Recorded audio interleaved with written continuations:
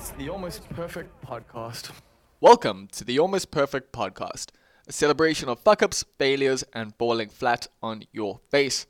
This is a podcast that believes you can learn from experience, but that experience doesn't have to be your own. Hi, I'm Bob Perfect, and I'm a functional fuck up. Let's learn from somebody else's mistakes. And today we're learning from Martin Evans. Now, Martin is one of my favorite comedians in the country. The problem is he hasn't done stand-up comedy in quite some time now. It's been a few years since I think he last got on stage. And that's because he's been pursuing other dreams. Martin has been becoming a sailor over the last few years. He's even bought himself a boat in Greece. And he's going to fuck off there as soon as he can. As soon as Corona allows him to, he is going to go live on his boat. But before that, Martin had a long, fruitful stand-up comedy career, which he'll probably get back into at some point. But as we discuss in this podcast, he's looking at being a comedian in other ways. Not necessarily a stand-up comedian, but a comedian. And he's also looking at pursuing some of his other dreams, like sailing. And yeah, all power to him, man. Like I say, Martin's one of my favorite comedians in the country. I think he's fucking hilarious, man. Genuinely. Ever since like my early days doing stand-up comedy, he was one of the people in the scene that like I just really looked up to. I found incredibly funny, and yeah, just I admire his humor more than anything. And that's kind of rare, and it shouldn't be that rare, but you know, in stand-up comedy, a lot of the times you're friends with people who, like, you don't necessarily dig their comedy. You dig them, they got some jokes you like, and you work together, so you're cool. Like, that's cool. But Martin's one of those people who, when I watch him do comedy, I'm like, fuck, that's funny. That is fucking funny. And that shouldn't be as rare as it is, but for me personally, it is a little bit of a rare occurrence in South Africa. So yeah, I'm stoked I finally got to chat to Martin, and we get into the highs and lows of stand-up comedy, you know, especially here in South Africa. Martin's got a lot of experience. He started out in the UK, won tons of competitions. Here in South Africa, he's put on multiple, you know, theatre shows and stuff like that. But there is a bit of a ceiling here in South Africa for certain kinds of comedians. You know, if you're not willing to do the corporate thing, if you're not willing to really fit into the public's perception of what a comedian should be, I do think your journey is going to be longer and harder. And for Martin, he decided, you know what, I'm just going to veer off, take a different path for a little bit. And I've got a lot of respect for that. So yeah, we will get into all of that just now, right here on the Almost Perfect Podcast. Sorry for taking a bit of a break last week. I was going to do a check-in episode, but then I wasn't really doing too well. So I was like, let's not do that. Let's not put your mental breakdowns out onto the internet. We're already all doing that with Twitter. I've been watching your Instagram stories. I know you've been watching mine, or some of you have. We're all losing our fucking minds. And so, yeah, I decided, let me not do that check-in episode when the check-in's gonna go pretty badly. Cause yeah, man, things got a little hairy for a little while, and I'm feeling pretty good again. But yeah, man, the shit's a fucking roller coaster. And while Martin and I get into it on this podcast, you know, it's like trying to keep positive. He especially feels like he's well equipped, but you know, myself as well. Like I've been thinking, you've got everything going for you in this situation at the moment, but yeah, some days it still fucking gets to me. It's still like, when will this end? What will happen? When can I get on a fucking stage again? Please, Lord, let me just get on a fucking stage and hear some laughter from people like right in front of me. Man, that would be nice. That would be so nice. But at the same time, we got this. I get to chat to you like this. And some of you will send me emails, and some of you will hit me up in the DMs, some of you will tweet me, and we'll have more conversations going forward. And I greatly do appreciate that, especially at this time. I do like that we still get to connect. I do like that we still get to, you know, share with each other. Because, yeah, The isolation can definitely get to me, and I'm sure it's getting to some of you as well. So yeah, it's that, and it's also there's been a lot of death around, man. Like, if you listen to Mark Maron's podcast, this week was not good. Like Monday morning, I'm not gonna lie to you, I felt pretty good. I was like, I'm gonna tackle this week. It's gonna be great. And then I listened to WTF, and Lynn Shelton died, and Lynn is Mark's partner, and it fucking broke me, man. Like, it properly broke me, because I've had a few people I know die recently, like in the last month, and then it's just, even publicly, all these people are dying in different ways, and it's not just COVID related, and it's just like, it just feels like a bit of a morbid time. But at the same time, we've got to, you got to keep going. You got to try and make it through this, because humanity does make it through stuff like this, or it has in the past. And there's always a bit of fucking craziness around it, of course, because it's crazy times. Things are hearted now because we've got misinformation everywhere, and that's, yeah, that's creating a bit of a situation that is going to come to a head eventually, I think. I think the ideological wars that are being waged online, especially in America, will probably happen as a real life thing soon. Seems to be going that way. But then again, I don't know anything. All I do is sit and listen to podcasts and read my little history books and wonder which one of the things that's happened before is going to happen again. Because that's how it goes from what I've heard. But also from what I've heard and from what I've read, every time we've gone through something major, we have come out of it better for it. Well, not all of us, and that's the problem, I guess, and that's a tragic thing, and that's the thing some people are totally okay with. They're just like, yeah, man, some people are gonna die, that's cool. Not realizing that they could be the people who die. But then again, like, for millennials, that's kind of just win-win. So you're saying I could die?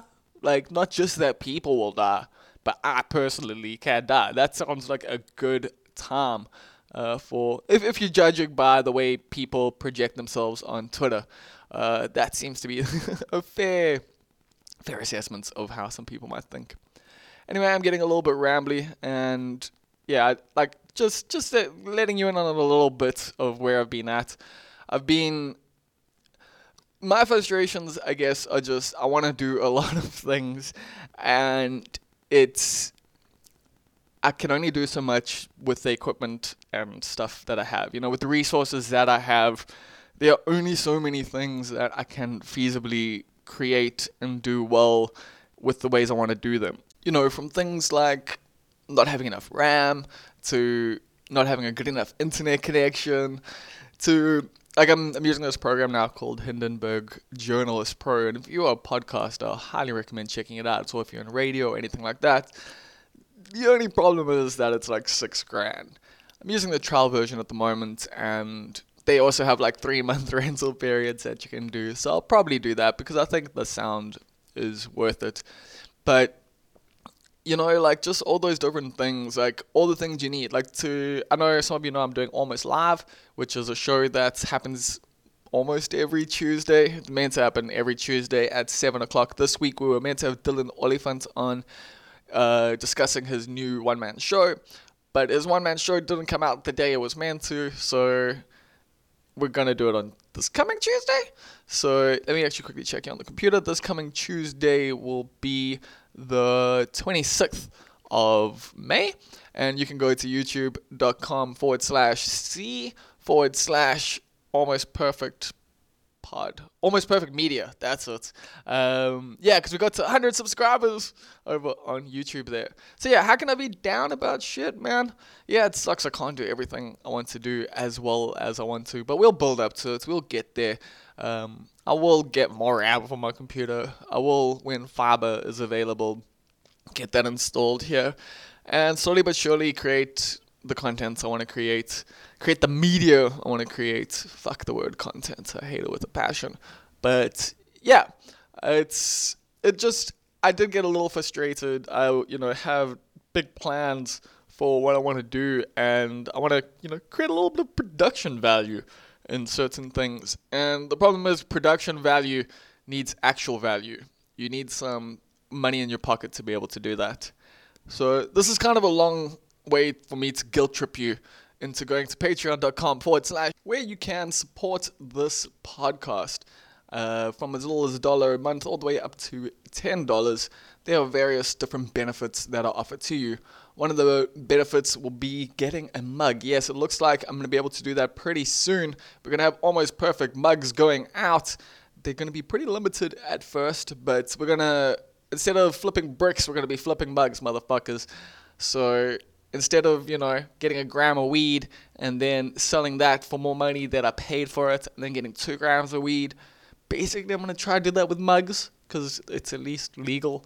And branding, baby, branding. So if you want one of those mugs, the easiest way to do it is to go to patreon.com/almostperfect and sign up at the $10 level. This is the titular titles tier. And this is also a tier where you get to be a part of the cast and crew, essentially, of this wonderful podcast. We've currently got 3 people at this tier. We've got King Julian, so shout outs to King Julian. We've got Chief Sales Officer of Subtle Heresies in the Greater Overberg region, Rousseau. And we have got Executive Producer Stephen Olivier. Now, you could also, get a title, get whatever job you would like. You could become whoever you want to be on this podcast, and it will only cost you $10 a month. And I say only, for some of you that is only $10. For some of you that's like, yeah, not a fuck dog. I'm broke. I'm not giving you $10. But that's cool. Just give me 1. And even if you don't want to do that, there's also Busker. I'm going to include the link in the show notes to this. It's a new South African platform I'm trying out. And yeah, if you want to toss in a few shekels, help me pay for this Hindenburg thing, that would be nice. And yeah, it's just trust me, at the moment it's definitely helping a lot. I've signed up to Fiverr, I'm on Upworks, I'm on Guru. I'm trying to get all that online work as possible. But I would appreciate if I could do this, if I could just keep creating cool podcasts going forward and create cool media that, I don't know, man, just add something different to the South African landscape and just puts out a voice that maybe needs to be heard. Maybe doesn't, but either way, you are listening to it. It's the Almost Perfect Podcast with Martin Evans. Yeah, so how are you living, Martin Evans? I'm living so well in such a bleak time that a part of me is starting to feel guilty about how good things are. Does that make sense? Makes sense. I'm a guy who moans a lot, but I'm actually someone who's moaning possibly the least. Currently, I moaned about society when it was pre-corona. That's exactly how I was and feel. I mean, obviously I've moaned a bit during this corona stuff, but corona has 100% made me just go, you know what, dude, your life's great. You can just chill. Everything's pretty good. Obviously I'm stressed out about quite a few different things, and 2020, I literally opened up my document the other day because for the first time in years, I set up a document that said 2020 goals and habits. Right. And then I looked at it again now and I had to delete half the stuff because it's just not possible. But at the same time, there's still so many things I can do this. We can do this. It's so cool. All you need to do to that list is just, you need to cross out one thing, and it's just 2020. You know what I mean? The list doesn't change. It's just the barriers and the parameters to it. That's all. That's basically what's happened with me. My list hasn't changed. My attitude to how I get towards the end of my list has changed. That's the difference. Okay, yeah. Well, what were some of the plans you had for this year? Because I know you're on that sailing. You're a sailor man these days. So again, I know it's such a strange thing. Okay, that's it in a nutshell, basically. But it's something that I've had. I'm dealing with right now. It could be lockdown. It could be the fact that I'm spending all this time. I am isolating, or you can call it lockdown, alone in my apartment. I've started to really think about what is it that I do, and people would say to me, "Oh, you're a comedian." I kind of can't really say I am anymore because I haven't done it for several years, really, not really pursuing it. So I take I take umbrage when people say I'm a comedian, and they go, "Oh, how long have you been involved?" 6 gigs. And you're like, "Oh, fuck, okay." So to say you're a sailor, to me, is even more insulting because I know actually how difficult it is. So someone said to me the other day, "Hey, captain." I'm like, "I'm not captain." Do you know what I mean? I'm moving away to a life at sea, and trying to develop what I do into a different platform. But my plan was to get out to Greece at some point early this year, meet up with my dad. I put an offer on a South African registered boat that's been lying in Greece for a couple of years. The owner, unfortunately, passed away, not sailing. And this boat came up at a price that I'm not going to put details in, but like beyond cheap. Like every single person who's listening to this podcast could do what I'm doing. Okay, this is less than a secondhand Uber. Okay, like a life-changing opportunity came up, which I went for, and the offer was accepted. So I was due to fly to Greece end of April, and I was going to move over and start working on the boat. I had set up a little podcast studio here in Cape Town, and I had friends and connections who were looking to take over that for me. So everything was looking sweet, and things changed, and here we are today having this chat. Yeah, I mean, maybe we would have had to wait quite a while before we chatted if things hadn't gone the way they have. You're just sitting at home now contemplating everything about life? Because I'm also on that solo tip at the moment. I miss my girlfriend dearly. It's been like nearly 2 months, but yeah, like I've been digging deep into myself, like in lots of different ways. Some days it's good, some days it's bad. So I can imagine it must be fairly similar for you. Well, look, I'll be 45 in July, and doesn't change anything. But I've had a few experiences in those 45 years, and not every single one of them was, if you look back on like a purely optimistic year. There were times and spaces, and I've done things where they weren't so cool. I mean, 10 years ago, I had a motorbike accident that put me in a wheelchair, and I spent far longer than lockdown.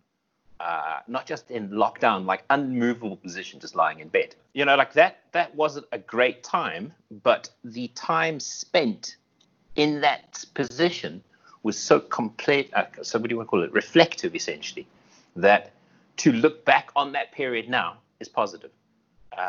Last year, I went sailing to Guadeloupe from Cape Town on this yacht delivery, and it was 47 days of isolation, away from social media, away from any. That is, again, a positive. Do you know what I mean? So these are like sort of little training blocks that I'm trying to adopt into this time right now. So I don't feel like this lockdown is a uniquely new experience for me. I feel like I've experienced this in various ways. But I'm not in a wheelchair, and I'm not stuck in bed, and I'm not on a boat with two of the men whose political opinions are different to mine, and I have no access to the world. I'm in a really good space for what this lockdown is. And that's, I think, why I'm not in a rush to go out and try and immediately change the world and, just got to rush and do something and I'll produce work. I'm like, I'm going to sit down. I'm just going to take a break, actually. I needed it. I needed a reset. Well, I mean, what were you doing before this? You say you needed a break and stuff and you needed a reset.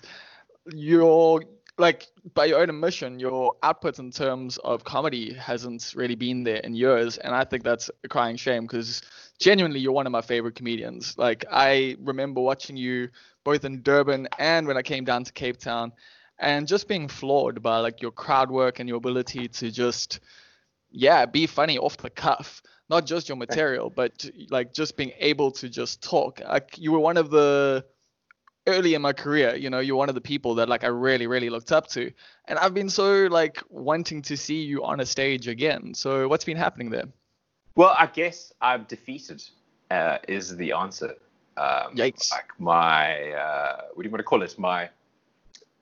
The confidence that I had starting off and doing, or I will rephrase it, the confidence is not there yet. The interest I had in developing a world around stand-up, from being an open spot, the enthusiasm, I haven't had that passion in forever, okay?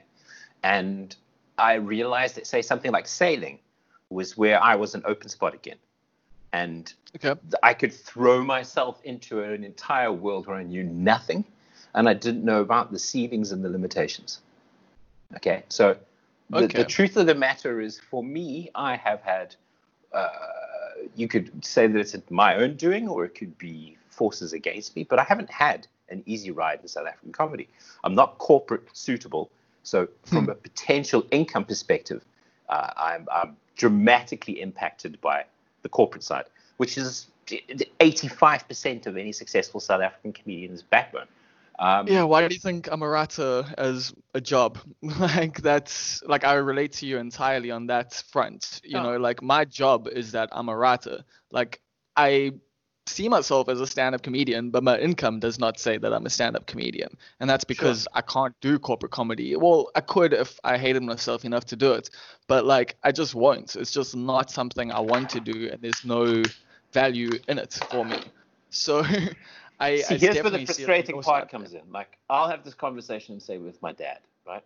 And my dad's an engineer and far more analytical than I am. I'm more like my mother, who's the artist, shall we say, right?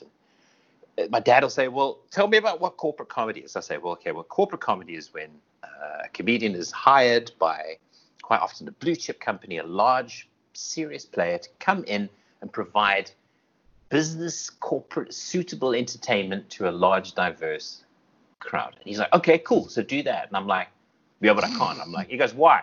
I said, yeah, well, I've got, my material. He's like, well, write a set.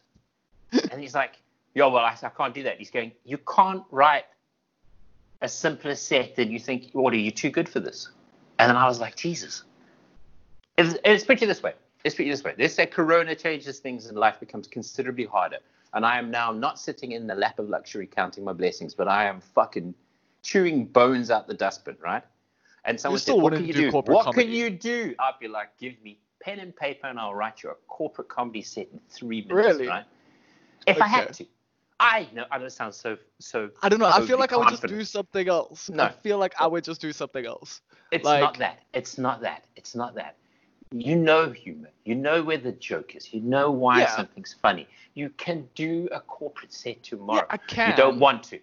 Yeah. And I don't want to either. Yeah, that's pretty much it. It's that thing of that money doesn't even seem good to me, like, in terms of what you have to do. Like, it just, but I guess I'm making it sound that it's corporate comedy that's put me off doing it. It isn't. It's just a small factor of it. It presents that idea that you're driving everything towards money, right? And there was no real craft in the comedy that I was interested in. And I liked, at that point, the model of the UK gigs that I started off doing. I did about 700 shows in, say, 2 years in the UK, but they were everywhere, like long-distance car trips. But that explains a lot, okay? That really, so to me, that explains the level that you were at when I was watching you in comparison to other people here, because we'll never get to do that. Like, no South African comedian can do that. See, okay, I want to tell you what happened when I started comedy. Okay, I did a gig in the UK. I was dating this girl who put together a benefit fund of a thing called Axis Against Weevil, and it was basically, it was an anti-George Bush, because he was still president at this point. This is 2004, I think, okay? And she put me on the lineup because I wanted to do comedy. And she put me in the lineup, and you'll probably know some of these names. Shapi Kosandi, all right? Dave Gorman, Simon Munnery, some of the finest comedians in the UK, right? And I went in so blind, the first gig I'm ever doing, basically, right? But I wrote a set about the points of the topics, and a lot of the people there sort of knew me, and I got a huge response. That was it. I quit my job the next day. I didn't know what comedy was. I've never been to a comedy gig. Wait, what was your job before? I had come back to the UK, and I was working at Credit Suisse, First Boston, doing sort of data cable management and stuff, right? I had no interest and knowledge in it. It was just a job, right? Quit my job. Fair enough. And then I realized that there's a procedure in the UK where you can go and enter essentially stand-up comedy competitions, Constantly. And there was a club group called The Laughing Horse, which ran the most gigs in London. And there was a festival that started in London, which they didn't need, and it never ran again, because London's Comedy 365. It doesn't need a specific festival. But they had the London Comedy Festival. And then they had this thing called the Big New Act Award, where you had 3 minutes to go and do your thing. And 300 acts entered over several nights. And I went in, and I was the last person in the entire competition, and I won it, right? So I was like, fuck, okay, cool. So I got my first paid gigs. So I went from open spot to get my first paid gigs in about a week, right? And I was like, this is how it works, okay? This is how it works. So this must be comedy. So then I'm like I'm almost now annoyed. You deserve everything that happened since. So like I'm annoyed that like how does this work? And then I really start knuckling down and taking any gig anywhere and driving and doing it for petrol money. And like it was mental how much time and effort went into this, right? Had a great time. And then I won the London heats of the FHM comedy competition. And I came second in the overall national competition. And I got management with Bound and Gagged, who were like representing Rhys Darby from Flight of the Conchords and Ahmed Jalili. And suddenly I'm like, oh, so this is how I do it. And then I'm in Edinburgh Festival 2 weeks later. And it's like, fuck, it was too quick. And I was doing things comedy-wise in the UK that I was almost like, well, this is how it works. This is how you just do it. And I was surrounded by really talented people, really pushing themselves. So it was beautiful. And I came back to South Africa and I did the National Arts Festival and I had a pretty successful time. And I realized like, you know what, I'm South African. Let me just try and develop comedy in my opportunities in South Africa. And that's pretty much where the story ends, because from there it's proven to be obstacle after obstacle. And it's where it gets down to like me not necessarily trying to sound like, please give me sympathy. It's just a great question of like, if it was any other business I was in and someone said, let's just look at the books. You go, okay, cool. How many miles are you driving to sell your product? How many hours what are you getting back from this? And I was like, oh, nothing. I'm seeing totally dismal national arts festivals, totally unsupported events. And then you look around and you go, well, I'm not known because I'm probably not playing a corporate circuit to a certain degree. I'm not playing and you're not a religious environment. I don't have a crowd. I'm an atheist troublemaker, and it's not everybody in this and also not material. Playing into that like thing though, because some comedians here have like obviously got that like I'm edgy, but someone like you who is edgy but not like in a edgelord kind of way. You just say fucking audacious shit that you really think and feel, and that can come across, depending on the audience, as antagonistic or whatever, but you always manage to, or when I remember, you bring it back and like relate your atheism or your alternative ideas to crowds that might not necessarily agree with you.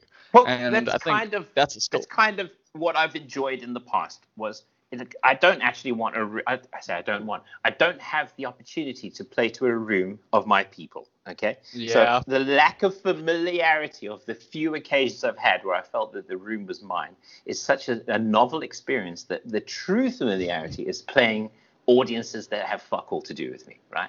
And that in itself shouldn't have been, it's not the reason. Absolutely, the audiences are not the reason why I have not wanted to do comedy further. It's primarily from a creative perspective that the opportunity doesn't meet the output, and the level of investment emotionally into trying something new and then realizing that you're limited by perhaps financial options. You might be broke when you try to put out a one-man show. You can't afford PR or a poster or a design. So I sit down. Wow, relatable. And I look at some guy and I go like, oh, so-and-so's just put out a show. And I'm like, he just showed up in a suit and did it because he hired a cameraman and had a team that did the web design. And that's beautiful. Good for them. I'm not taking it from them. It's just that because of circumstances, I'm the designer, promoter, producer. And you know what? I'm shit at most of those. So it ends up really eating away at me. Like a poster design. I've spent 90% more time designing my poster than I have writing my show. And that's the truth. Like I fucking, and and I think about it and I go like, all right, well, I don't have the money, but say somebody did it for you for like $2,000. You're like, okay, give a guy $2,000. There we go, done. Boom. Hand that into the festival. All right, give it to the printer. Done. Who's paying for it? Oh, that brand's covered it with sponsorship. Beautiful. Whereas I'm sitting there going, shit. How does Photoshop work again? It's frustrating, and it's again, there's no criticism of anyone else. I'm not jealous of other people's successes. I've realized that I can't be that person, so I've lost the impetus to try and change me into who I am. I am who I am. I'm happy who I am. I'm not like, I don't see myself as a comedian because I see the energy amongst comedians, and I go, I'm not part of this group. Who the fuck are these people? Wow, dude, like you're literally just like speaking to my heart here in a lot of different ways, because I feel like that a lot of the time, you know, like I don't feel like a part, like, but that's the thing, I do definitely feel like a part of this African comedy scene. I'm just on the outskirts. I like, feel part of it. I feel part of it in the same way as like I'm a cousin. yes, You know, that's it. Like, I'm your cousin, but that's like you have cousins who you tight with, and then cousins that you met when you were 29.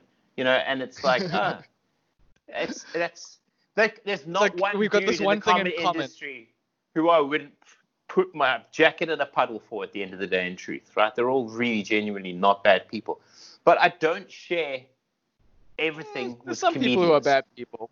Yeah, but I mean, I'm trying to say, like, in a really, like, again, being introspective and looking at this right now.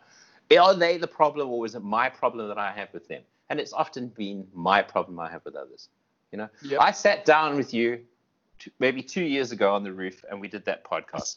I still want to hear that podcast. I think what I will do is, as soon as this one's released, I'm going to release the other one because it makes sense now. But I struggled. I did a whole series of 10, 12 podcasts on the roof, and they're good. They're really good. And then I just shat myself and fucking sat in it. I've got maybe 6 hours of footage that I want to put together from my sailing trip across the Atlantic. I've shat myself putting it together. And I just end up then letting time drag. My attention span is probably something that requires medical supervision, if I'm being honest.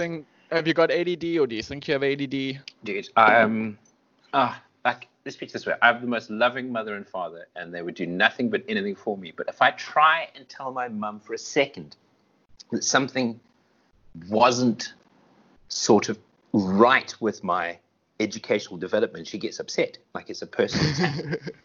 She's like, there's nothing wrong with you. You're a smart boy. I'm like, Mum, I'm not saying I'm stupid, but I have a clumsiness with typing that isn't just, I have a clumsiness with numbers that isn't just like a fear of maths. And I have a block to certain things that is unnatural. It's like some people would, if I look back at my school days, right, I did subjects that I hadn't necessarily chosen to have in my world that really didn't suit my, sort of, not intellect, my interests. So I was trapped into having to do things like accounting and all this kind of shit because of moving to the Eastern Cape and joining a school midway through. I had never, in 4 years of being in accounting in school, ever had one thing balanced. I didn't know what a debit or credit was. The most fundamental basics couldn't do. I never did, and this wasn't out of naughtiness or rebellion. I never sat in the entire history of school and did an actual moments after school homework. I couldn't. I still can't. Even for the things I've got the most interest for, I can give it seconds and I'm lost. My favorite comedians, I can't sit through an hour of. I've got a problem, I think. Yes. I got the lowest marks in my school's matric. I was the youngest kid by the longest margin. I just scraped through school, but I was captain of the school quiz team from Standard 7. I won the school general knowledge quiz every fucking year. It wasn't a problem knowing certain things. It's just I have a massive problem applying myself. So even if I get great opportunities, and that's one of the other problems that's existed, it's not me moaning that no one's giving me a chance.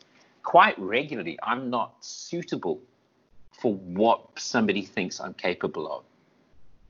So I'll give you a great idea. I'll give you concepts. I'll fire out shit. But if you make me sit in front of a color spectrum and work out a color background for you, I will spend months lost with no output. And that's the problem. Why is that though? Like, are you worried about what other people will think about making the wrong decisions? What's going through your mind? I think I can sort of self-diagnosis. I think I suffer from imposter syndrome, where I just you're just a human being who's an artist. Well, truly, that's partly it, but it's also partly a realization that we all are imposters. So I don't feel too bad saying that I have essentially got or identify with something where I don't feel, you know what I mean? It's like I've of the few corporate spaces I found myself in, which is actually quite a lot over the long term, but you know, you sit there and you go like, hang on a second, you are the head of FNFNA in FNFNA department doing FNFNA, and it sounds like shit, bro. No wonder you drive the fancy German car and live in the big house with the walls. And you go, I've met the guy and he's a fucking idiot. Do you know what I mean? I'm like, what benefit could this dude bring to your corporation that had I chosen a different path, not been able to? Like in terms of that self-worth, like, you know, is this, and you go, hang on a minute, no. Being realistic, Barton, this man's a maths genius, he worked precise this, you got to respect. I see that. I'll never be you. I don't have a problem with that. But when I see someone who underperforms in different parts of the world, I now go, it's not just comedy. It's not just fucking sales. It's not just, do you know what I mean? There's few things out there where your genuine talents are the ones that show. Like you could be the best surfer, but you suck at competitions, you know? It's not the same thing. Yeah, I totally get that. And with relation to the South African comedy scene, has that been the reason why it's held you back in some ways? You're just, worried about how you're seen in the scene these days. Is that an issue for you? I was fortunate to live literally a block away from Cape Town Comedy Club. So for several years, I would literally jump on my bicycle in 3 minutes. It was perfect world. I was quite happy. But it wasn't necessarily, again, it's not even a criticism of Cape Town Comedy Club. If there was a Cape Town Comedy Club in every major town in this country, I'd still be working. Comedy in South Africa would be quite good. It was just a limitation. Yeah, a limitation on opportunity and a realization that the theatre option that I wanted to go to wasn't really there for me. And then it was starting to realize that I have other interests. And it's, again, what people don't, let's pitch this way. If we look and have this, say we have this chat in 10 years' time, and you go, hey, remember that there was that period where you kind of didn't do comedy? And I go, yeah. And it's like, why was that? Oh, that's because you were manifesting another aspect of the world that you want to be so that you can portray that part. But do you not see being able to do both at the same time? Or not necessarily. Crossing over? Okay. No. Okay. So if we're going to get back to the sailing thing, right? So I am not. Can you not be a sailing comedian? Well, that's basically it. Okay, so I am not expecting to be at sea maybe more than at literally 10% of the year, right? If I sail across the oceans at one point, that's it. It's like 30 days. You don't sail. You go to places, right? And my idea was that because pretty good way to tour. The restrictions on being a South African comedian, and this isn't just on me. This is truly on any South African act of every race who truly wants to move about and play those various audiences outside of corporate, right? So the opportunity in my eyes, right, as I see this business, has shown me way before Corona, I was predicting a collapse of comedy as we saw it. Not quite like it is, and not in the way that it's happened. It was more like a financial thing. I thought you're not the only one who's been seeing that, eh? Into some sort of, like let's say there's a genuine conflict going on around Europe, and it would impact stand-up in such a way that I expected there to be a change of how we've been dealing with stand-up for so many years. So I wasn't shocked by Corona because I've been somewhat planning my departure from stand-up in that traditional see me at the club Monday through Friday, whatever it is, for some time, right? And it's kind of been part of my plan. Yeah, it's like someone says, you should go to stand-up again. I'm like, why? It's the highs of the audience. I'm like, I remember the highs. I've done thousands of fucking shows. Okay, I don't need... I also remember the lows. And so it's not, again, me being critical of it. I thought, how do I step away from a club? But are the lows too much? Dude, again, if it's being truly just analytical and I look at it from a financial perspective, it's not But worth... not from a financial perspective, from a personal perspective, because that's what I think really matters. Well, like, time is money. Time is money. And Sure. as time is taken and money is taken, opportunities outside of comedy start to get impacted. So over years and years and years of it, kind of assessing and going, all right, the longer I do this, the less chance I am of going to develop this comedy world, the sailing potential, right? And then what does sailing open up to me that I can then use my skill set for? Okay. So if I kind of cut it short, Opportunity costs. Yeah. So let's picture this way.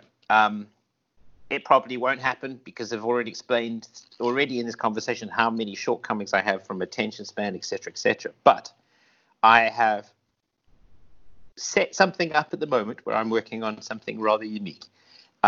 Sailing as a YouTube platform is, I don't know if you've come across it as such, but it is a very big area.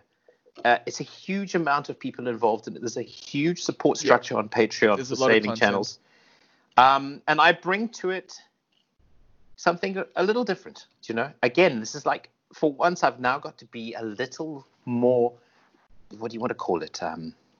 Confident. I need to be more confident, right? I need to go like, hang on a fucking second, Martin. Like, you're sitting here underselling yourself on every project you want to do. What is it that I want to do in this world, right? And I'm like, okay, cool. I'm learning to sail. That in itself is valid of a fucking YouTube channel, right? But I'm a comedian. I'm a man who's had his own Comedy Central specials. I've been on the fucking telly. I've done things that already had someone's interest. Let me now adapt this problem I have with going and doing shitty club gigs and fire that up by doing a gig in a venue in an island in the Caribbean and having the love of it again. Or pulling into an area where there's a yacht club, and if everyone's got a yacht club, they've got a function room. If they've got a function room, they've got a PA. If they've got a membership, you might be able to go and do a show. You know, it's like suddenly I find myself possibly finding my audience at a different stage where all the ego and all the needs and desires of old Martin's gone, and I can focus on literally, dare I say, we're in a new world, right? If there's no clubs to go to, I'm not missing out. I'm creating my space. And up until Corona, I had the negativity of thinking, fuck, there's still the clubs I could do. That's the hard part. Now they're gone. They're gone. It's me. I could do my own thing. And someone say, oh, you're a comedian. I can say yes again because it doesn't have to be about stand-up. I'm not a stand-up comedian, and I don't want to be. But I want to be an entertainer. So I get that difference, you know, the difference between just being a comedian and being a stand-up comedian. And I guess as you're getting older, you're like are able to just transition more into just being a funny guy more than being a funny guy on a stage. It's like if I look at certain performers in the UK, especially if you watch something like Simon Pegg and The Big Train and the kind of community of actors that come from there. There's like 4 or 5 guys who you'll watch in British sketches and you'll go, they are the funniest people ever. And then you go, are they stand-ups? And you go, no. Nope. They've done like 3 gigs in their lives ever. And they go, oh shit, it's not for me. But they're the best or something else. And I think, I can sound again like a little ego thing. If I think about what it is that I do that I enjoy a self-to-camera kind of environment. I enjoy talking without the response of people. I don't necessarily do a joke waiting for the ha ha ha ha. Then I like the idea of narrative, and that I think is going to really help me in the coming future because my sailing story isn't stand-up, but it'll be funny because life's funny. How do you actually feel about not getting that response? Because a part of me likes the idea of, you know, just speaking to the camera and stuff. But I do enjoy being on stage and seeing the responses, hearing the responses. It sucks that they're not always the responses I want, but, you know, it's real. At least it's always, I always know what's happening. I would be lying to you if I told people that the reception from a very well-received stand-up comedy gig isn't addictive. And it is, right? But, like... Yeah. When you look at some old rocker who's been doing heroin for 40 years, and you go, how has he managed to stop at 70? You know, it's like I think that craving is something that I have been able to bottle. I remember what it is. I know those experiences. You can't take them from me. I don't need let's say I've done 2,000 gigs. Let's say 300 I stormed, right? And I have 300 mental experiences of like, wow, I know what it's like for good or bad sizes of audiences have varied to have a really good gig. I've had that, right? And I can remember it. So for someone to say, what if you had 301 experiences? I'd be like, okay, all right, yeah, cool, but like... But is it not just like the material and stuff like that? Like, don't you want to like feel that to know if a joke like works the way you want it to, or do you just feel like, fuck it, I like this joke, whether or not it gets everyone laughing or not, doesn't matter. Well, that's part of the problem. See, is that when I had the opportunity in the UK initially to do lots of gigs, and an option came up to run a boat called the Wibbly Wobbly after the owner, Malcolm Hardy, had died. I asked me to take over, and it was the fucking toughest gig in London because it was really rough, tough, working class. And the guys were like East London villains. It was hard. They didn't want you to do comedy there. It was awkward. And I got forced to MC. And MCing is quite often the hardest job to try and segue material into. If you've got a joke and you want to be the MC to do it, you can see when the comedians... Like, he stopped being an MC and he's now doing his bit, you know? Yeah. And I got to MC a lot, and I saw the true value in it. And almost problematically, MCing was too much fun because it was too wild and liberal. You could just, hey, that moment happened and this thing happened. And those weren't jokes. Those were moments, right? And that's why I kind of did my best, right? Because no one was expecting me to go and sit down at a pad of paper and write 20 minutes on napkins and Cyril Ramaphosa, where someone else could easily do that. That's their strength, you know. For me, it was like, oh God, it's becoming harder and harder to be fresh. So what happened was I was starting to just do the same things, and there'd be tweaks and changes. But it's like, how do you lay a piece of material to rest in South Africa when there's almost no inspiration to write a new one? And like, yes, you're writing it for the same audience. You're giving them the option of new jokes, which, yes, they entirely deserve and want. But you would have organically picked that new material up, having done 10 gigs outside of Cape Town. You would have come back with 15% new material. So that additional space wasn't existing. So I found myself, first of all, not able to do the things I wanted to, which was primarily the one-man shows, just due to the inability to draw the numbers to probably attract the theaters, to attract the sponsors, the whole chain of events. And so one-man shows. Know, like, you say all of that, but like, it's even still like that for big name acts here in South Africa. No, like, absolutely. You know, this was for you like a while ago, and it's still a very, very real concern. Like, being able to fill a theater in South Africa as a comedian who's not Trevor Noah, like, literally, that's it. Well, to be honest, I think most of those other comedians aren't filling the theater. It's just that they have the bulletproof ego to make it sound like they did. Whereas I'd go in and go, shit, sold 8 tickets. It's a 300 capacity. But should I kill myself on stage, or should I do it beforehand and save them all the hassle? You know what I mean? And then suddenly someone's going, well, like, oh, shit, Jesus, Evans must be fucking dying. And then you go, well, maybe Evans is just honest. That's a problem. Bro, I've never been able to say, if I've had a great gig, I might go, wow, fantastic night tonight. I don't tell people, smash the audience in its boots. Fucking nailed the cuts. They didn't deserve that. Go, you know, and then did 10 minutes sitting on a stool because I'm so fucking special. No, I can't abide by that kind of shit. So, oh fuck, oh, I love you, Barton. That is, that speaks to my soul, man. Because, yeah, I get you, and it's like, even just with my festival, the Heat City Comedy Festival, I won't mention names and stuff like that, but there was a comedian who sold, I think there were like 2 tickets. I think there were 2. It might have been 1. And, you know, there were maybe 3 or 4 people in the audience for their show. And they did it. And they did the whole show. And they, you know, really went for it. And I had like probably the second most amount of tickets sold. And was like feeling like pretty disappointed. And like just but it was at the end of the whole festival, and like it had been a long thing, but like I get you there, where it's just like these weird perspectives, like, and it is a Yeah. matter of some people have this thing of just like, I'm going to be a killer always, like, and there's humility is so powerful, right? When I want to get Sure.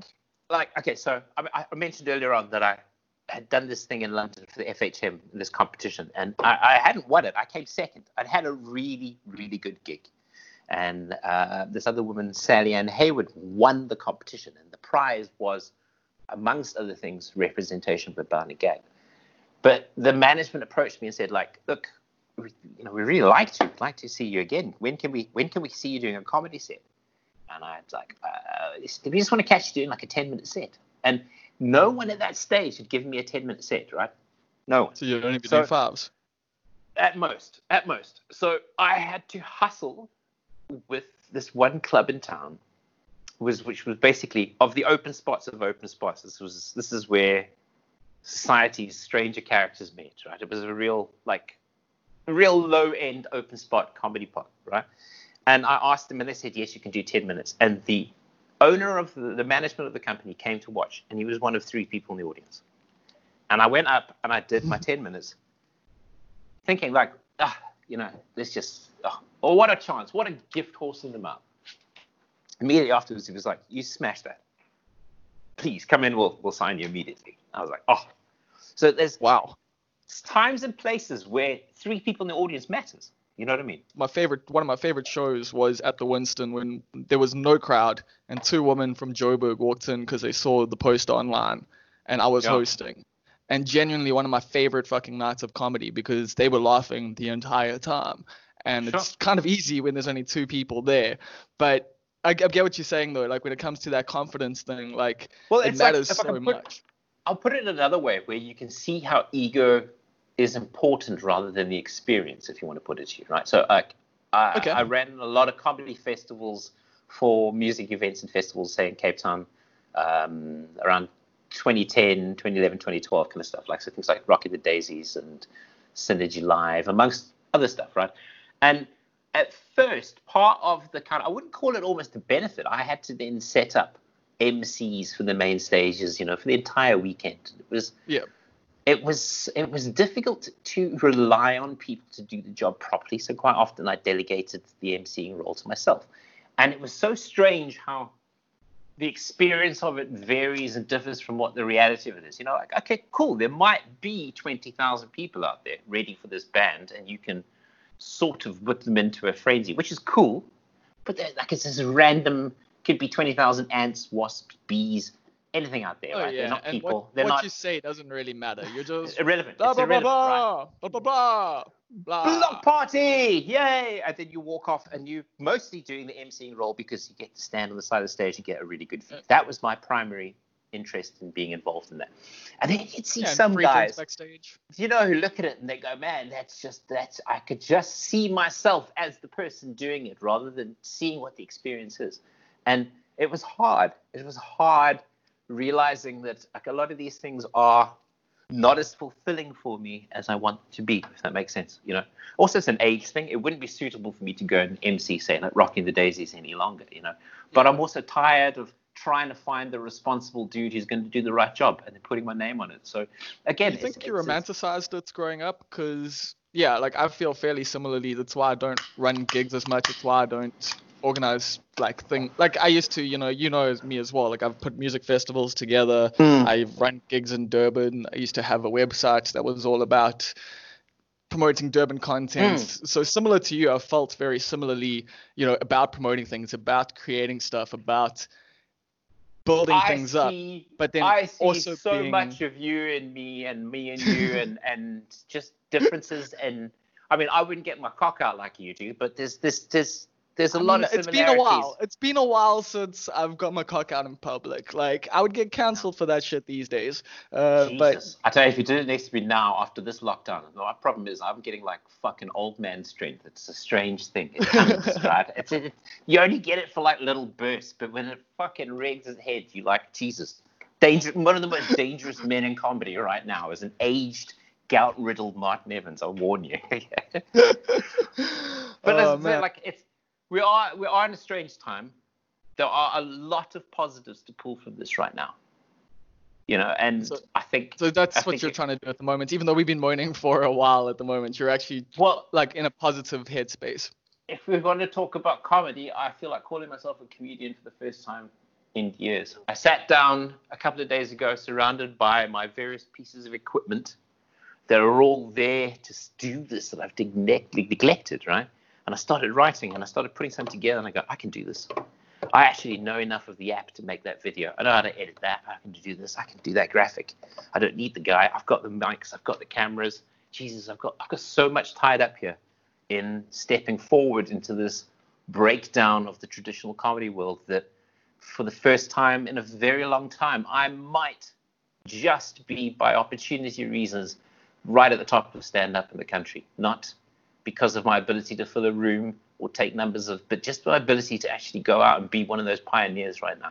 It's a good space, and I'm comfortable with who I am, and I don't feel anything but positivity right now. That's possibly depression. It might just be depression, like some mask. Everything's fine. I'll just walk off the roof one day. But, oh, once again, that's too fucking relatable, because that's like how I've been feeling this last month. I mean, there's some days where it's genuinely just been like, no, I am depressed. This is I am depressed. Just chill, go to sleep, don't think about killing yourself. But then there's other days where it's like I'm like, no, dude, you got this. Like, everything's fine. Your life's amazing. You know, you get to do all these cool things. Like, you know, you've got a roof over your head. Fucking, you know, you're going to take over the world. You've got Almost Live. You've got the podcast. You can write, you know, do all these things. And then you get motivated. I mean, I'm writing scripts and stuff like that. But then there's days where, I say days, it becomes like a week almost, where, you haven't worked out. You haven't written anything. You haven't... I've taken a week off the podcast, and I get into those phases and I fucking hate it. But yeah, at the same time, it's like your brain's your brain, man. I had a little sort of epiphany a few days ago. My flat was dirty.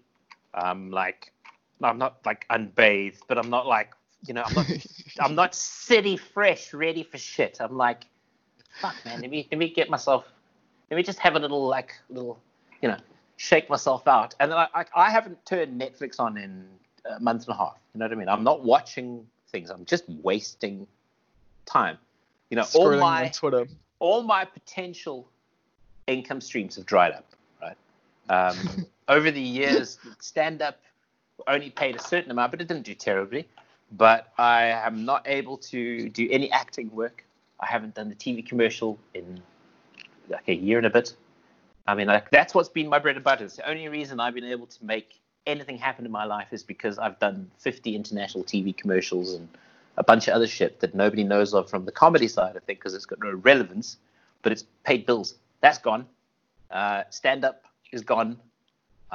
What I am currently doing is actually starting to minimize some of my possessions, because in moments, as soon as it's available, I'm probably heading off to my boat. And what I do today is what I'm getting ready for the next step, arrival, say, in Greece. It's a continuation of my story, and Corona won't change it, and people returning to the stage won't affect it. It's time to, go and be a little like a freestyle focus surfer, on what you basically. can control.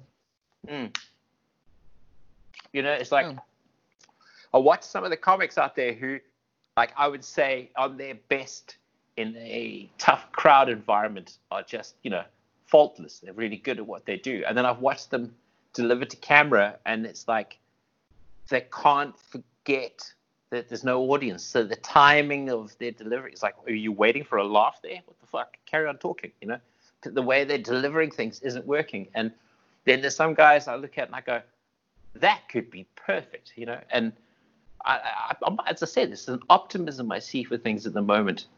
We might not have a lot of people listening to podcasts or watching videos or live streaming, but it's an output, and it keeps you sane. And I've now realized that if I don't release the 10 podcasts that I did, I'd be a fool. If I don't edit my saying shit and get it out, I'm an idiot. And you know what? Who's judging me? I'm like thinking that the world's judging you. No one's judging. No one's watching you. So how can you be judged? It's like, all right, yeah, get over the. As long as you don't, it's that thing of like, I spent hours editing this, and I'm very proud of it. You put it out and you get one like, and then you realize, it's a Vietnamese bot that wants you to go to a Bitcoin site, and you're like, fuck, again, again. I know that's something that like people that listen to this podcast relate to, because I've brought it up before and people have emailed me and responded and been like, yeah, man, I get that. Like, because I think a lot of us do that. We create stuff and we put it out there and we hope that people will engage and like it. And, especially if you're like us who have a history of doing things, we've got audiences who respect us. But sometimes, like you put out something and people don't care and it hurts so fucking much. But then you got to remember that like you did the thing, you did your part.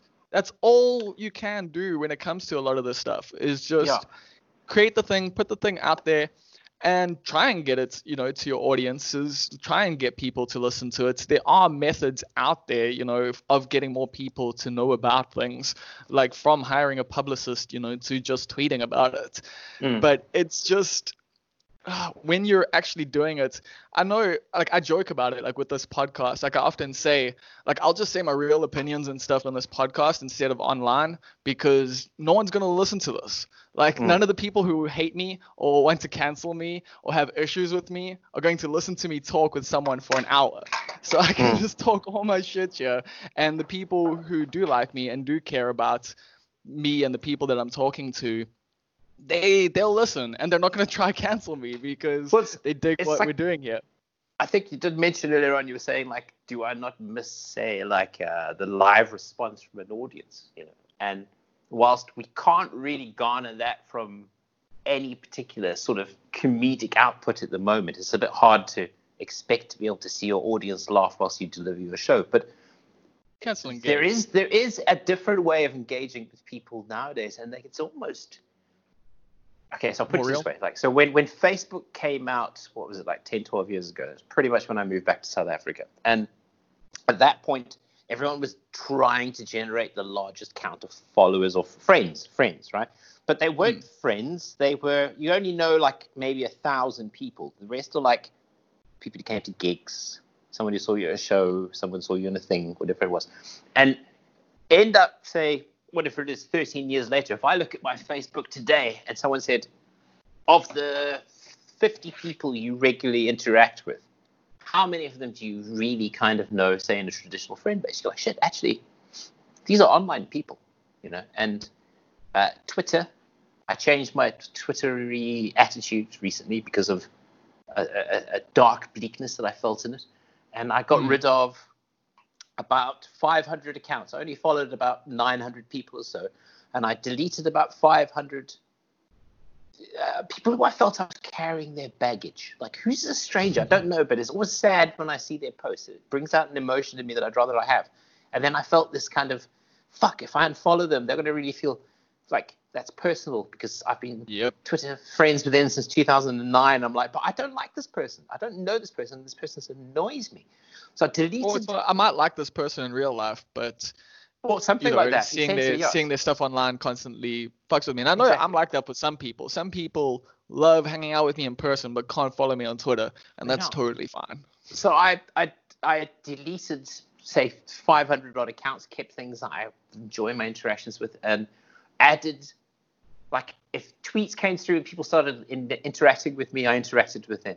And I brought in, like, sort of 1,000 followers in 2 or 3 months that I hadn't seen in probably 2 or 3 years.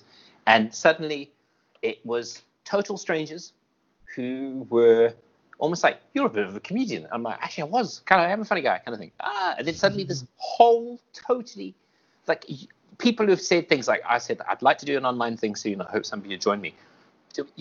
I don't know who you are. Liking, fantastic. I'm in. Like suddenly going, it's perfect. It's about redefining those boundaries. Corona's changed our boundaries, and for me to sit and put out a online show tomorrow and try and put it through a local ticketing system on a local website with a SnapScan payment and all this thing is fine and perfect, but I'm like, I think I'll sell 50% of my tickets to somewhere else in the world. And if I regionalize myself now, am I not just going to do myself more damage? We've all got a much bigger platform to play on because the boundaries have changed. Yeah, 100%. I mean, I saw Conrad and Skulker were doing that international show that was raising funds. I can't remember who it was for right now. It was But, you know, Comedia, I think, yeah. Yeah, so they were like comedians from literally all over the world doing comedy from their homes. And yeah, it's changing the scope and capabilities. Personally, I'm not even looking at that kind of stuff. I have been thinking about it more and more and more now. But like when it comes to comedy, like I'm writing scripts, I'm kind of putting my comedic output into a lot of that at the moment. But I do want, like, in my mind, you know, like I need to just have at least a special fucking recorded, you know, like that's the one thing that's really in my, like I need that like out of the next few years. And then once I've done that, I can maybe see where I really stand with stand-up comedy and how I feel about it. But I still have this absolute drive to get on stage and be funny. And I don't get as much enjoyment out of putting a camera in front of me and trying to be funny. I think set up punchline, rug pull, people responding, just the whole visceral experience of that part of comedy means so much to me. It matters so much to me still. And it shows. I mean, it comes across. I mean, for me to suggest that you should try and do my model of what I want to output is ridiculous. Definitely not. To suggest that. It's ridiculous. You know what I mean? So I'm far from me discouraging anybody. It's that suggestion that, you know, as soon as the fire starts to burn somewhere else, acknowledge some of that fire and look, not necessarily, but like, you know, again, it's like I said this about the comedy industry the other day. Like, because of the economic side of it rather than the emotional side of it, right? Rich comedians can just go, well, fuck, I don't make money right now. And they can just continue to live off their fat. Whereas working comics with bills are going to be in trouble. And someone might go, you know what, I've done enough corporates for FNB that they actually offered me a communications role and I now make decent change as a business-y kind of guy. So had to kind of pack the comedy in. So we'll probably lose a lot of I wondered about that as well. Middleweight comics will find something in the interim, right? And it might keep them there for open a longer micers period. might also be dead for good. Like a lot of people who are starting out. This is where I disagree slightly. I think some respects, and I always going to say something that almost made it sound really inappropriate and unappreciative, like a kind of rats and cockroaches in the worst of times when you don't make money from something and the only reason you're there is just pure fucking fierce, right? You're not going away. Sure. You're not making money from it pre-corona. You're not making money from it post-corona necessarily. So I think that passion sounds like from me. The open spots will be so strong that the mainstream comics will be more frightened, because what's happening now is somebody who potentially wasn't making real dough from comedy, right? And I don't make it on the personal level, but there's online comedy things happening in Cape Town that they've done like 50 episodes already. You know what? 50 episodes is amazing. They may not be the best comics, but they're certainly the best live streaming comedy at the moment, right? Sure. So then you get someone who's like Mr. Big Bucks, fancy theater-filling stand-up who doesn't spend a minute online with his audience or whatnot, and is a little unawares of how it is. So there will be a change of balance. There's going to be very talented digital open spots and very out of touch older comics who've got no other way of delivering their medium, you know? I think middleweight comics are fucked. Middleweight comics are going to get jobs because they're not going to want to be open spot comics, and they don't have the cash to sit in their asses like the rich boys. But your guys they don't want to go been back around to the two jobs thing, because like comedy usually is two jobs for a very long time. I mean, for me it still is. I wish I had. It's like, you know, when they do that fantasy, what would you tell younger Martin? I would have told younger Martin get into comedy much sooner, but I would have told younger Martin to get a proper fucking job and stick at it, because what bothers me the most is when I was so ignorant to take that leap from one gig to just not going back to work ever again, was stupid.